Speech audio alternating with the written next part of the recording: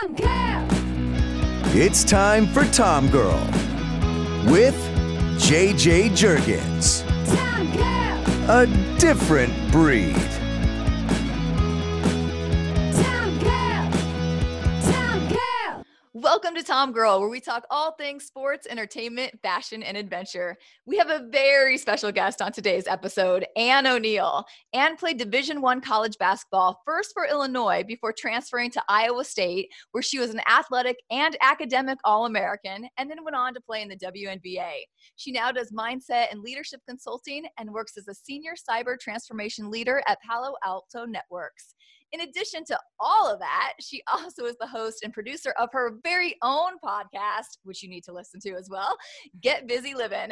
Welcome to the show, Ann. Oh my gosh, I'm so excited to be here. Thank you. I do consider myself a Tom girl, so I am ready to rock and roll with you. Oh, I love it. I love it. You know, we were introduced by Brenda Van Langen, who we both just love. And I'm so glad she made this connection because as we were talking, like just from the second I got off the phone with you the first time we talked, I was just like, oh, I can't wait to talk to her more, interview. You just had such a great energy and spirit. I was just motivated just talking to you. Yes. Brenda is amazing. She's been, so helpful in so many different types of introductions, whether that was to TV color commentating or amazing people like you. I'm always like, whenever she says that she has an introduction, I'm like, yes, like I'll love to talk to them. So yes, I'm so excited to be here. Yeah, that's great. She definitely is always dear in my heart because she's the whole reason that I was able to play at Nebraska. I, wrote her a letter back in the time after attending her basketball camps and her coaching there. So yes, so very grateful to you, Brenda.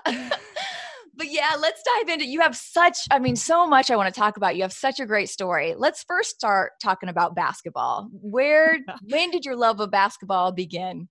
Oh my gosh. Wow. Where did it begin? So when I was a kid, I was so curious. I just was interested in anything I could get my hands on. So it started off with like astrology or spirituality or art or soccer. So any like of my classes, I was just extremely interested in science. And then of course, like I said, it was very competitive at recess, so I, was always playing with the boys, whether it was kickball or doing like the pass punt kick, competitions that we had back in the day in elementary school. So I just was like, what's possible out here and how can I challenge myself? And I was always just really interested in being curious. And I guess my love for sports did start, like I said, in recess, whether that was gymnastics or kickball. And I got into soccer and I played in an Olympic development program with all boys. Oh, wow. So I was in elementary school at 10 or 11 years old and I was on a traveling soccer team with all boys and we would practice. Yeah, I know. Right. So the Tom girl really did fit right away, right from the start. So I practiced, 3 times a week. It was just as competitive as it is these days where you're practicing all the time and competing and going to different tournaments. And so that's kind of where I started being competitive and playing at a higher level because of course the boys were a little bit faster, taller, stronger than I was at that time. And so, because I was playing also a year up. And so I was always just challenged a little bit there. But like you mentioned, I'm from Iowa and the winters were cold and miserable. And I was so used to playing outside all of the time that I found my way towards basketball. And I got to play on an AAU all girls basketball team. And so I really kind of developed myself from that kind of an age where I could practice and play all of the time. And there's fun stories where I got into national tournaments there. So we can dive more into that. But that's kind of like my first introduction was the winters were cold and I needed a place to go run around. And that's how I got into basketball. I get it. Totally get it. I'm your neighbor being in Nebraska, so I understand. Feel your pain. Feel it.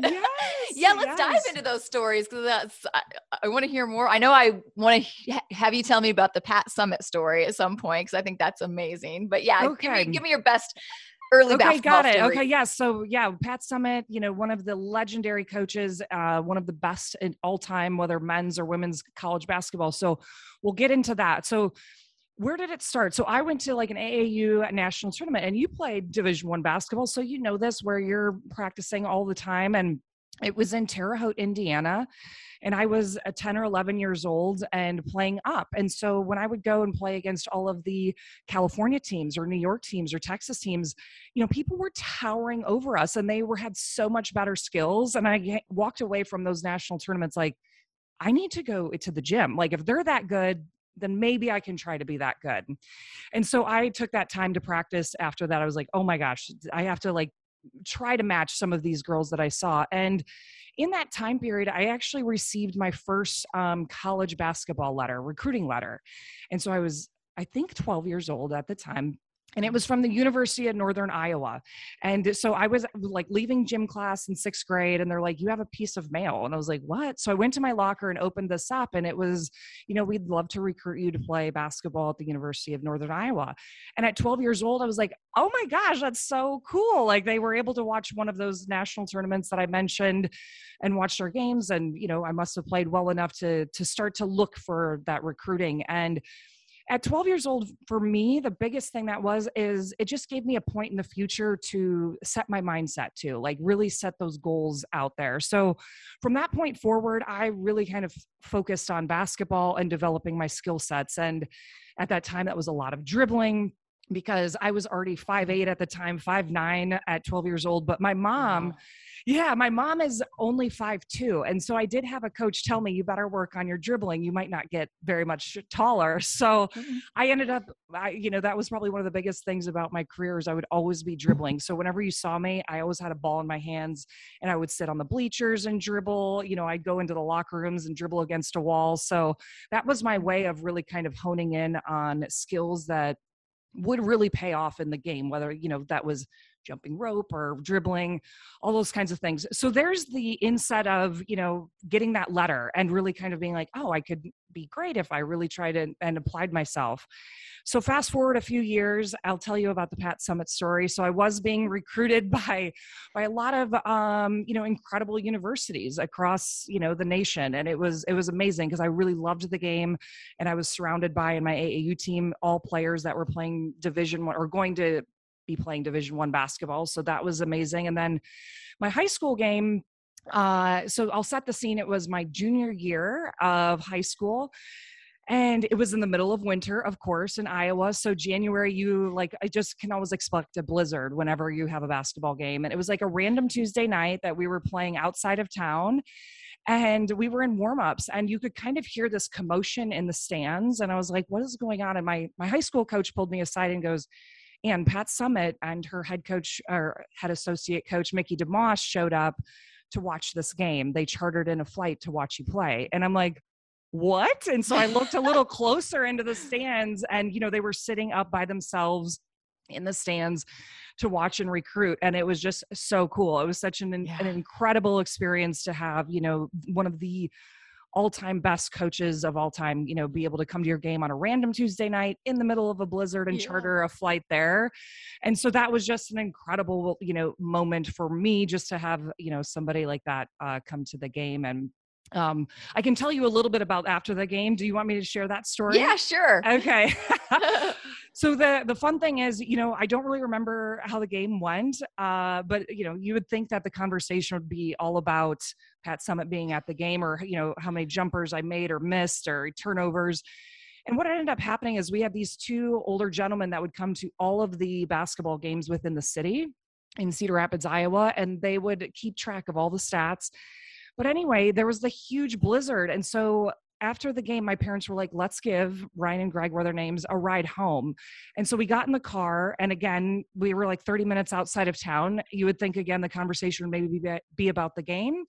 And they talked the entire time so passionately about their upcoming game. And that was what was so cool, is because I was introduced to them being more than fans. They were literally ended up being my friends and kind of an integral part of my high school career from then on out. I'd look for them after the games or during the games to give them a high five. Mm-hmm. And then I went to their games in the Special Olympics because they were so passionate about their upcoming game. And so that whole night was really interesting because I thought it was all about this one thing, but it ended up being a bigger about listening and, you know, really seeing who's around to help support your story. So that was fun, but those are a little bit of tidbits from basketball. So you got a little bit of the awesomeness of Pat Summitt, but also real life experience of, you know, seeing who's all around you, because you just never know who's going to be listening and really want to share their story with you. So that was a Mhm. cool memory for me, for sure, from my high school days. Yeah, just the great lessons that basketball seems to always teach us and bring us into life into our Yes, lives. right. Yeah, Yeah. yeah. Not just about the wins and losses or who was there, but definitely the people that,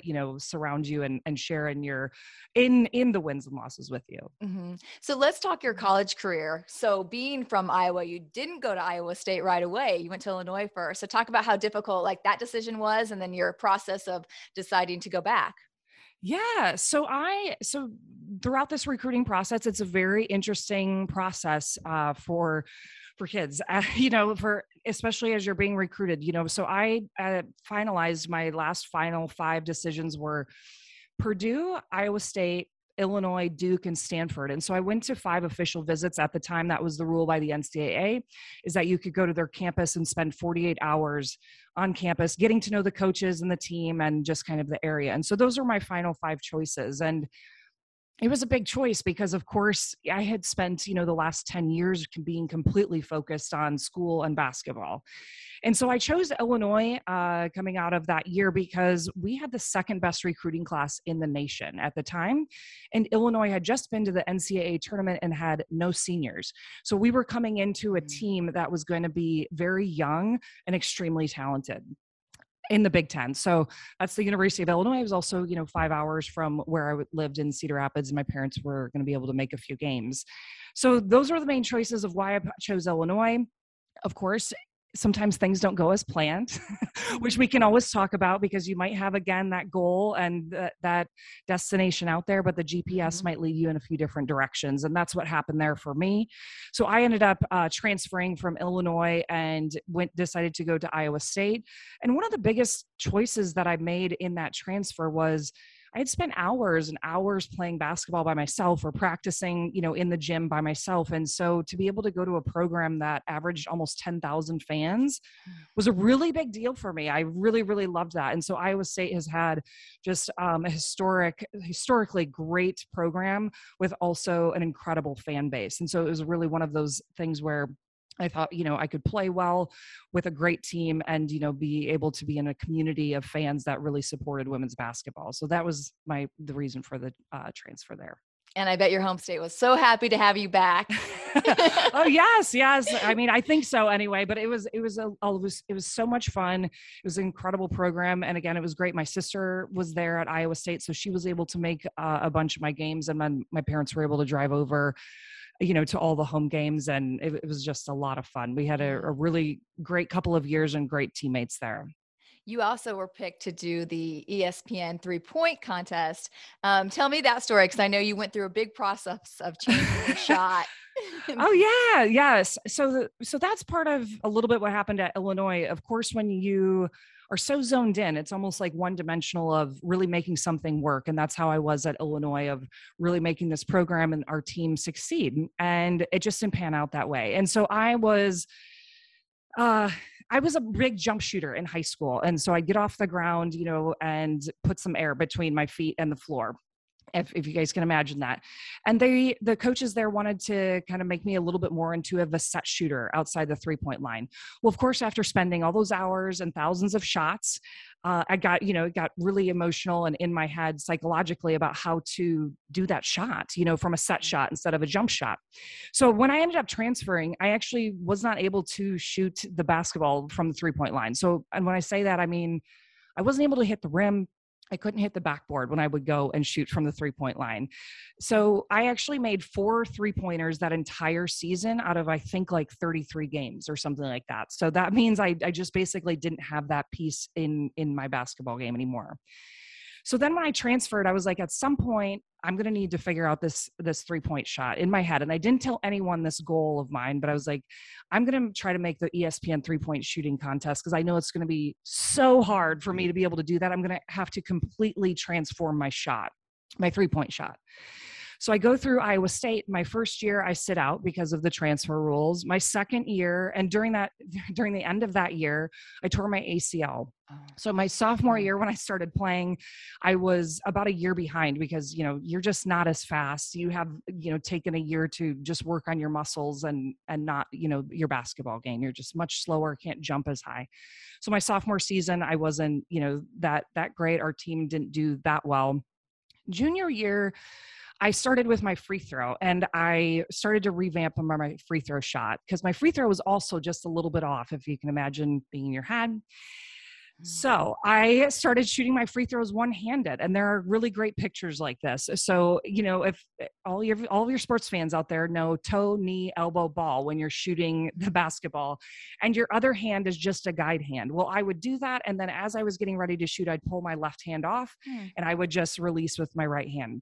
So I ended up taking my free throw from about 70% from my sophomore year up to like high 80 percentile. And I was like, wow, okay. So if I can change my free throw, I'm going to be able to change this 3-point shot. So everyone listening, here's the end result is that before my senior year, so I was 22 years old, I was like, I'm going to redo this 3-point shot. I went right back under the basket like you do when you're in first grade. And I started shooting like hand over the cookie jar shots, right 1 foot underneath the basket. And so this is the thing that I always take away is that anytime you come up against something, you can go back to the basics. And so I was like, that's what I'm going to do is I'm going to go back to the basics of what I was taught in all those camps and AAU tournaments to go toe, knee, elbow, ball, and shoot all over again. Just forget anything I had thought besides that. And so I started to do that. And then I'd go 2 feet out and then 3 feet out and 4 feet out. And by the time I got back to the 3-point line, I was shooting them basically one-handed, but the form was perfect. It was just back to the basics of how you were taught when you were a kid. And I'll fast forward, but I was able to shoot so much better from the 3-point line. At one point, I was leading the nation in 3-point percentage, which was amazing. But what really ended up happening was that I was able to help propel the team. Like I actually was a better player, and it made our team better because I was able to add this extra, arsenal to my game, not just jump shots, not just free throws, but be able to be a presence from the 3-point line. So at the end of the season, we didn't make it to the Final Four, but we made the NCAA tournament. I had NCAA or bust written on my shoe because that was the main thing I was focused on. But they came up and they told me, Ann, you got chosen for the ESPN 3-point shooting contest. And I literally just remember starting to cry because it was like, what a journey that had been for 5 straight years from Illinois through the injuries, the ACL injuries, to revamping the free throw, to finally being able to shoot back like I had in high school. And it was just like, oh my gosh, I overcame this mental block, this emotional block, psychological block of shooting.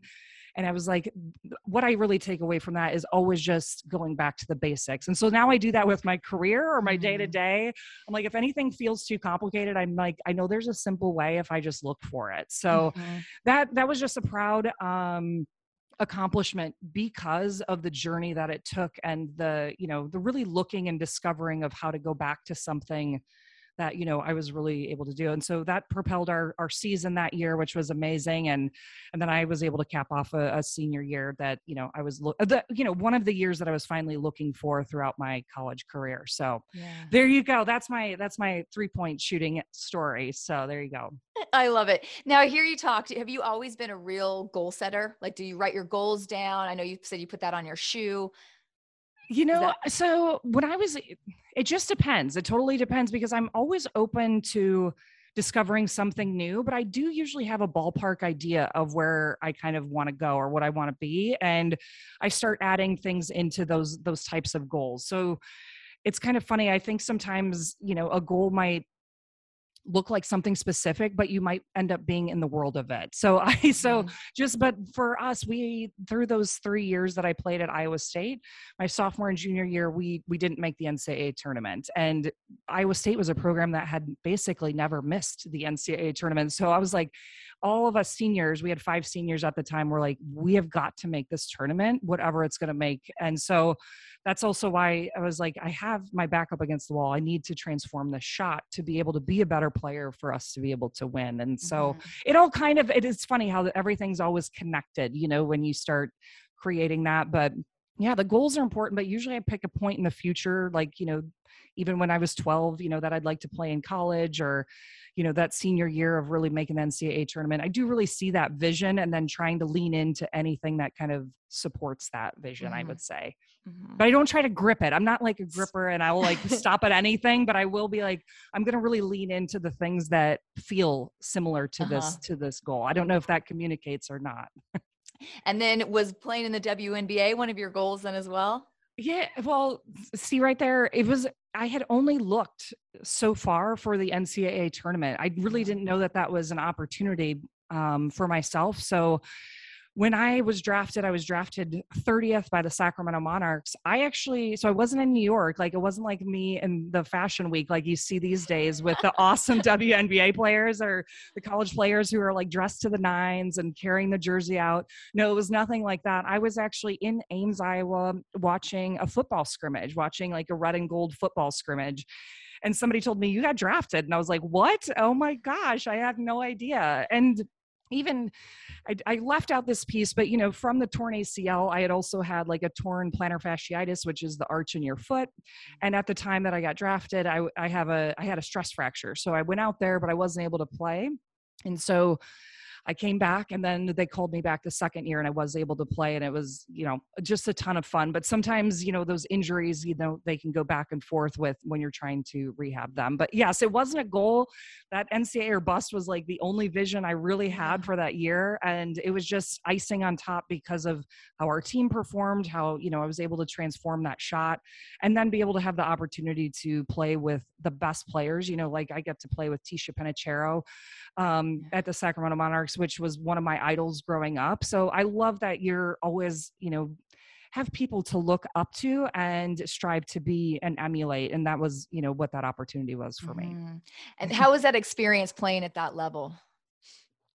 Well, just like every level you go to, whether you start off in high school and then AAU and then college, every level gets harder and harder. Even the different divisions within college or different conferences, it's just always a new level of how to elevate yourself. And so, I was one of the shorter players at Iowa State. I was definitely one of the shorter players in the WNBA. Like it was wild, but everyone was just so great. But my experience was amazing. I was able to play a game in Madison Square Garden where, I had watched Larry Bird and Michael Jordan play in New York City, which was amazing. And the team had actually won the WNBA championship the year before.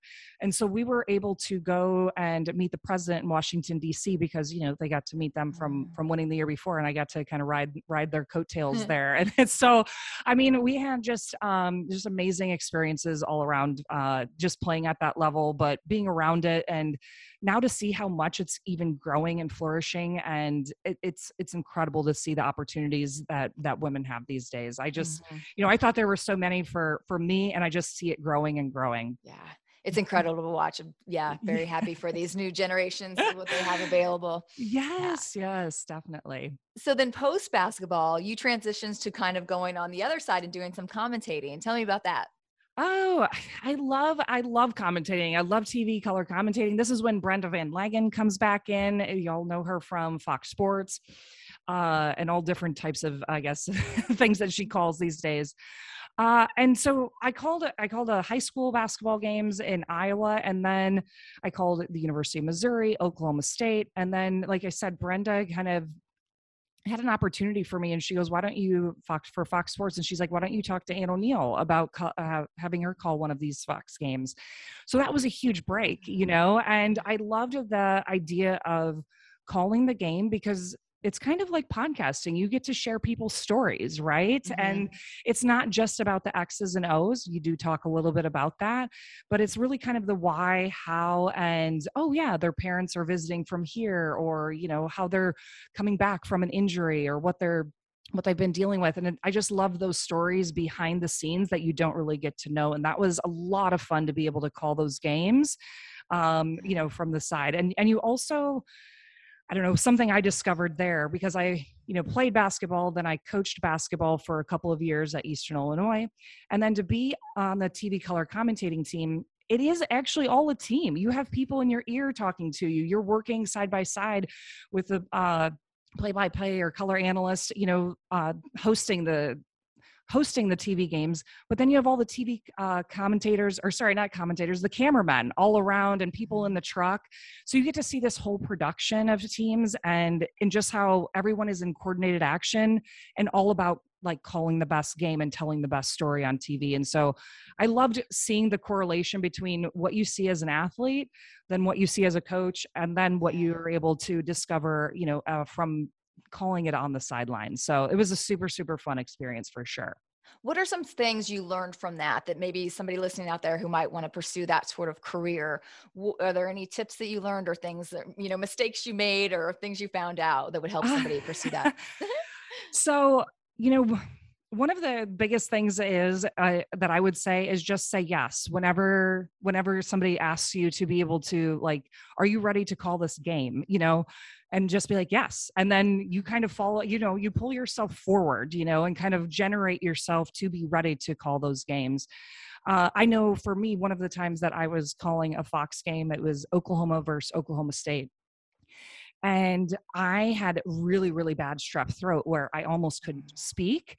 And so we were prepping beforehand and I had all these notes. I also recommend everyone, doing your research, trying to find out all the fun stories that really, engage people into the game when it's not just a pick and roll. So, creating those stories and having them ready to go.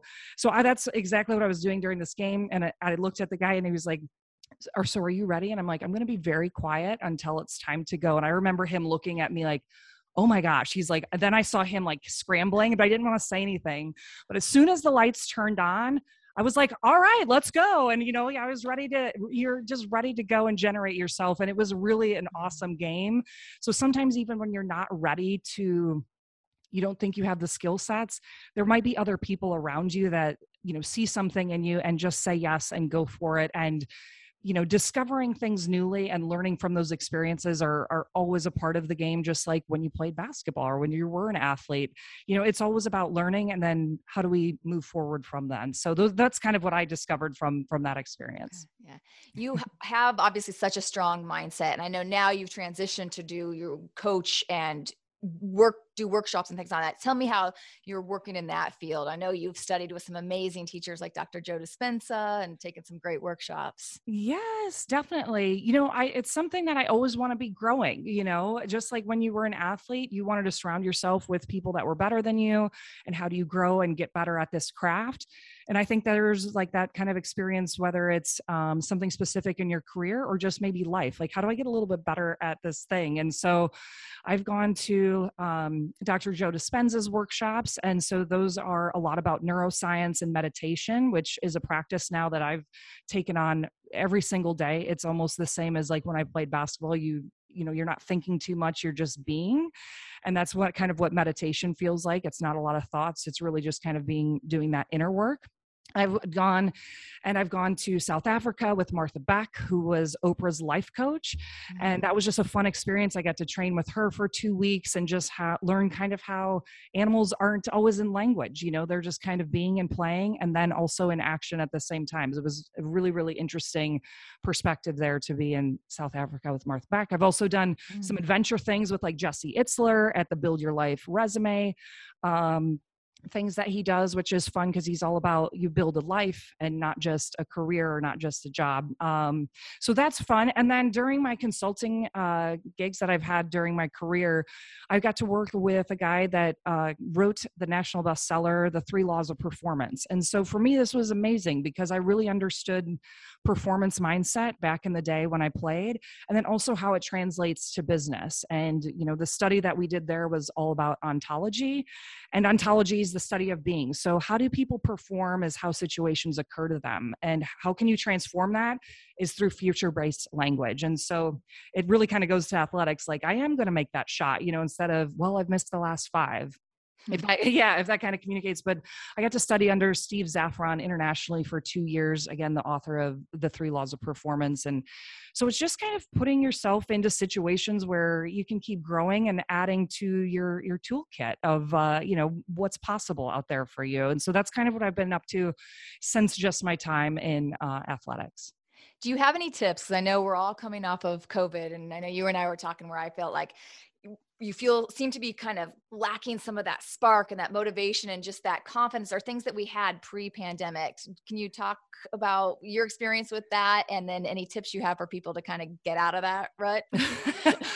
Oh, yes. I mean, I feel like I've been kind of in it like with everybody else, and I've been kind of fumbling my way to cultivate that mindset. I will say one of the best things that happened for me was discovering meditation. And I know Ray Dalio talks about it all the time, whether it's transcendental meditation or not. And it's starting to come out of just being all about woo woo, but it really is a powerful place that you can create from, and you can create anything that's possible. I always think of the mindset piece of, you're either coming from that past fixed, background, or you're coming from something that's completely new and possible out there for you. And so when I feel myself kind of spiraling or bumping into the same things, I really try to do the breath work. I think the breath work's the biggest piece to meditating, where it actually disrupts your autonomic nervous system. So when you focus on your breath, you can't focus on all those crazy thoughts that you have about that email or that meeting or someone didn't like your post or whatever it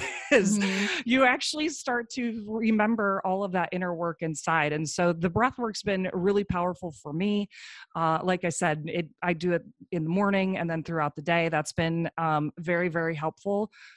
And then, because it allows that space. And I think that's really what we're looking for, is that space of remembering, oh yes, I can create anything I'd like, or, it's actually possible. Or there might be other people out there like on the same vibe, like me and you, like we talked about. And so, and I would just say, the biggest thing that I realized from even starting my podcast and fumbling through the pandemic is that when you have that space to create from, those people kind of start navigating towards you. Like if I wouldn't have created that podcast, Brenda and I wouldn't have reconnected, and I wouldn't have met you. And so sometimes just leaning into those things that you're curious about, if we go all the way back to like when you're a kid, the things you're curious about, and maybe starting to create something, or joining a community, or, finding somebody on LinkedIn that has similar interests, is really, really helpful. And it's only tiny steps that you really can pull from that. But you start creating, or you start engaging, and you just never know that ripple effect of the people that are out there, or how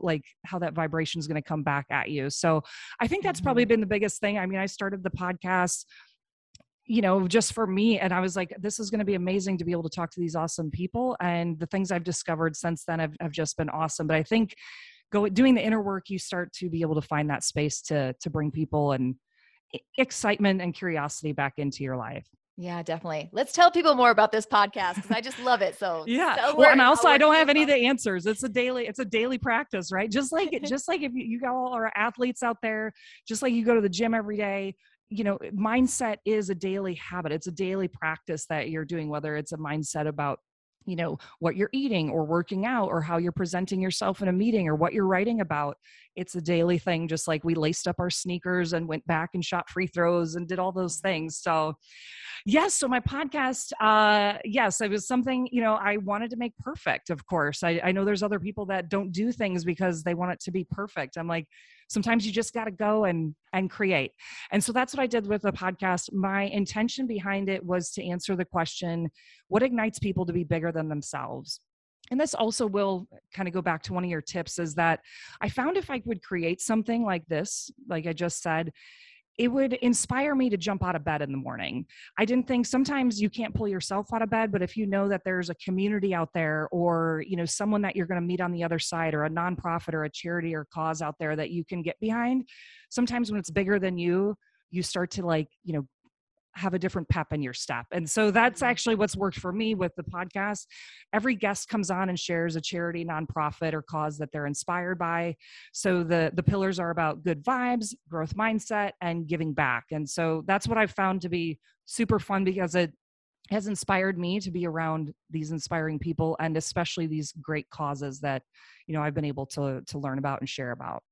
Yeah, I love it. It just has such good energy to it when I was listening to it, and just everything about you. You can go to your website and it's like, you got this great, good vibe, it's like, and I think that's so refreshing, especially when you're, when people go down the rabbit hole of social media, or there's so much negativity out there, it's just such a like breath of fresh air to listen to your podcast and you hear all these Oh, positive people for oh sure. my gosh. Thank you. Thank you so much for saying that. Yes. If you go to my website, it's just kind of a fun beach picture. And it's like, thanks for bringing your good vibes here, because that's what we want. And, social media can make you feel all kinds of things. There's a lot of different things on mental health about social media, on the likes and, how many filters people are having and all those things. And I'm just like, I just really want to connect with like great people that are doing awesome things in the world, like you are here with Tom Girls. So it's been awesome to be able to have some of these conversations. And one of the guys I had on, his name's Paul McLean, and he's doing Dreams for Life in Bali. And it's about all these underprivileged kids with orphans,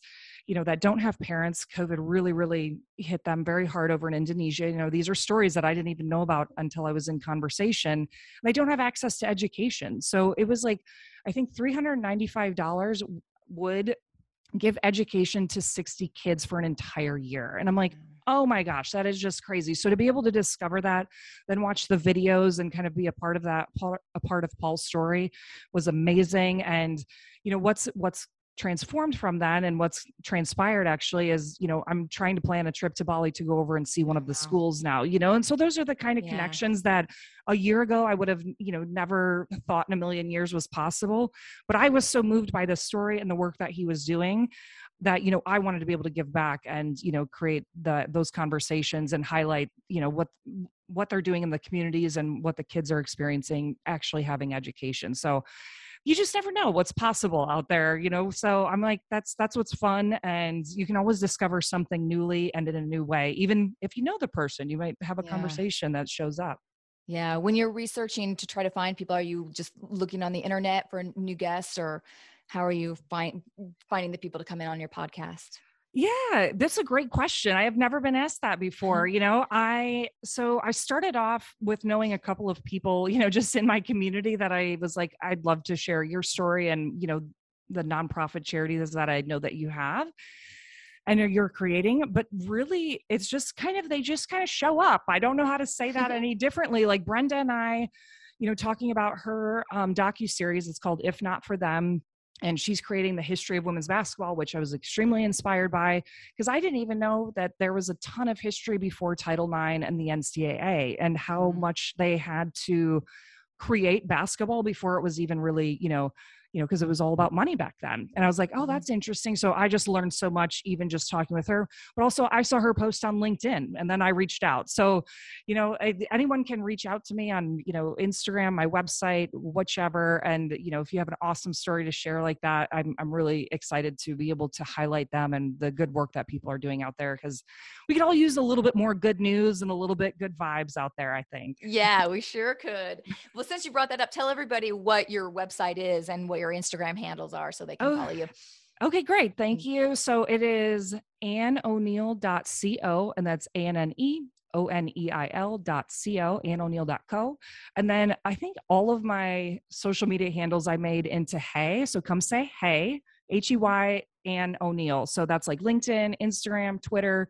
I haven't dove into TikTok yet to actually creating. I don't know. I don't know how many rabbit holes we can go down here with social media. I'm like, oh my gosh, I don't know. So I just, those three are where I'm at most of the time. I, still have to, put hours and time limits on some of them, but so Hey, Ann O'Neil on all those things. Okay. And before I let you go, any last tips? I mean, just advice or thoughts that you have, or this can cover anything because you do so many things. So it could be about somebody who wants to be, being a college athlete, or, going after a scholarship, or pursuing your own business like you're doing now too, your leadership, your mindset, that career.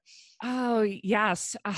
Man, there's so many tips. Hopefully you were able to take a few away. I do want to circle back. So back to the basics is always one, in case life feels overwhelming from that 3-point shot, go back to the basics. I would say any type of thing that you can find that really helps with your inner work actually helps with your mindset. So we talk about mindset so much, and it's not just language of like, woohoo, go do it, kind of thing. But it's really kind of sitting into your breath work in your body, whether that's meditation, whether that's praying, whether that's just going on a walk, who knows?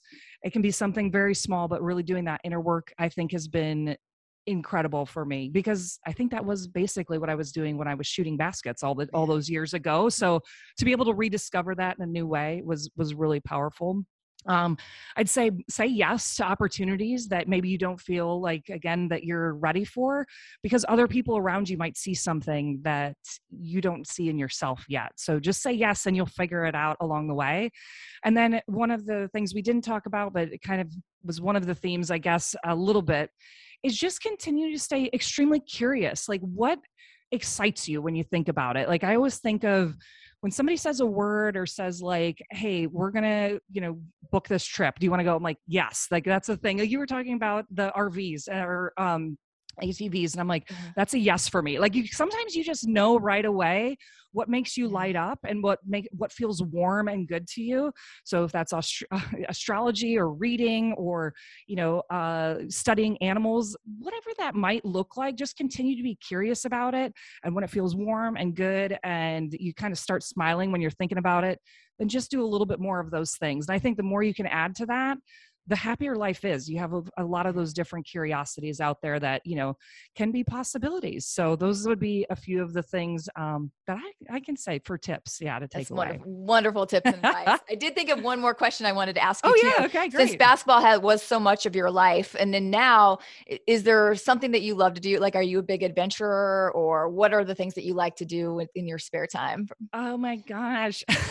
So before, again, the big pandemic, I was traveling overseas or to different countries about 2 to 3 times a year. So I absolutely love traveling. And that's because I feel like my perspective can change. And it's another word for, like, one of my core values is growth. And so I always want to be growing. Well, look at that. We talked about growth mindset, but yes, I always want to be growing is one of my core values, which did help, kind of like see the world in a new way, see that people live in a different way. They might think differently. They speak differently. And I'm like, I absolutely love that. I want to learn that way, because it might be something that you can, again, be curious about, and it might be something that you have a really big interest in. So I absolutely love traveling. I love hiking. I love doing all those kinds of things, right? The last couple of years, the meditation's been extremely big for me. So every morning you'll see me on the beach in South Florida here, going out on a beach walking meditation, just to kind of start my day and be aligned properly. But anything that has to do with, I know this is silly, but anything that has to do with something that's bigger than me, like astrology or quantum physics or like, learning from all these thought leaders, I just am really drawn to that because I just want to continue to grow and learn and discover new things about myself that I don't even know yet. So I guess that would be a little bit. So if somebody says let's go do blank, blank, blank, most likely I'll be like, that sounds good to me. So I'm here for it.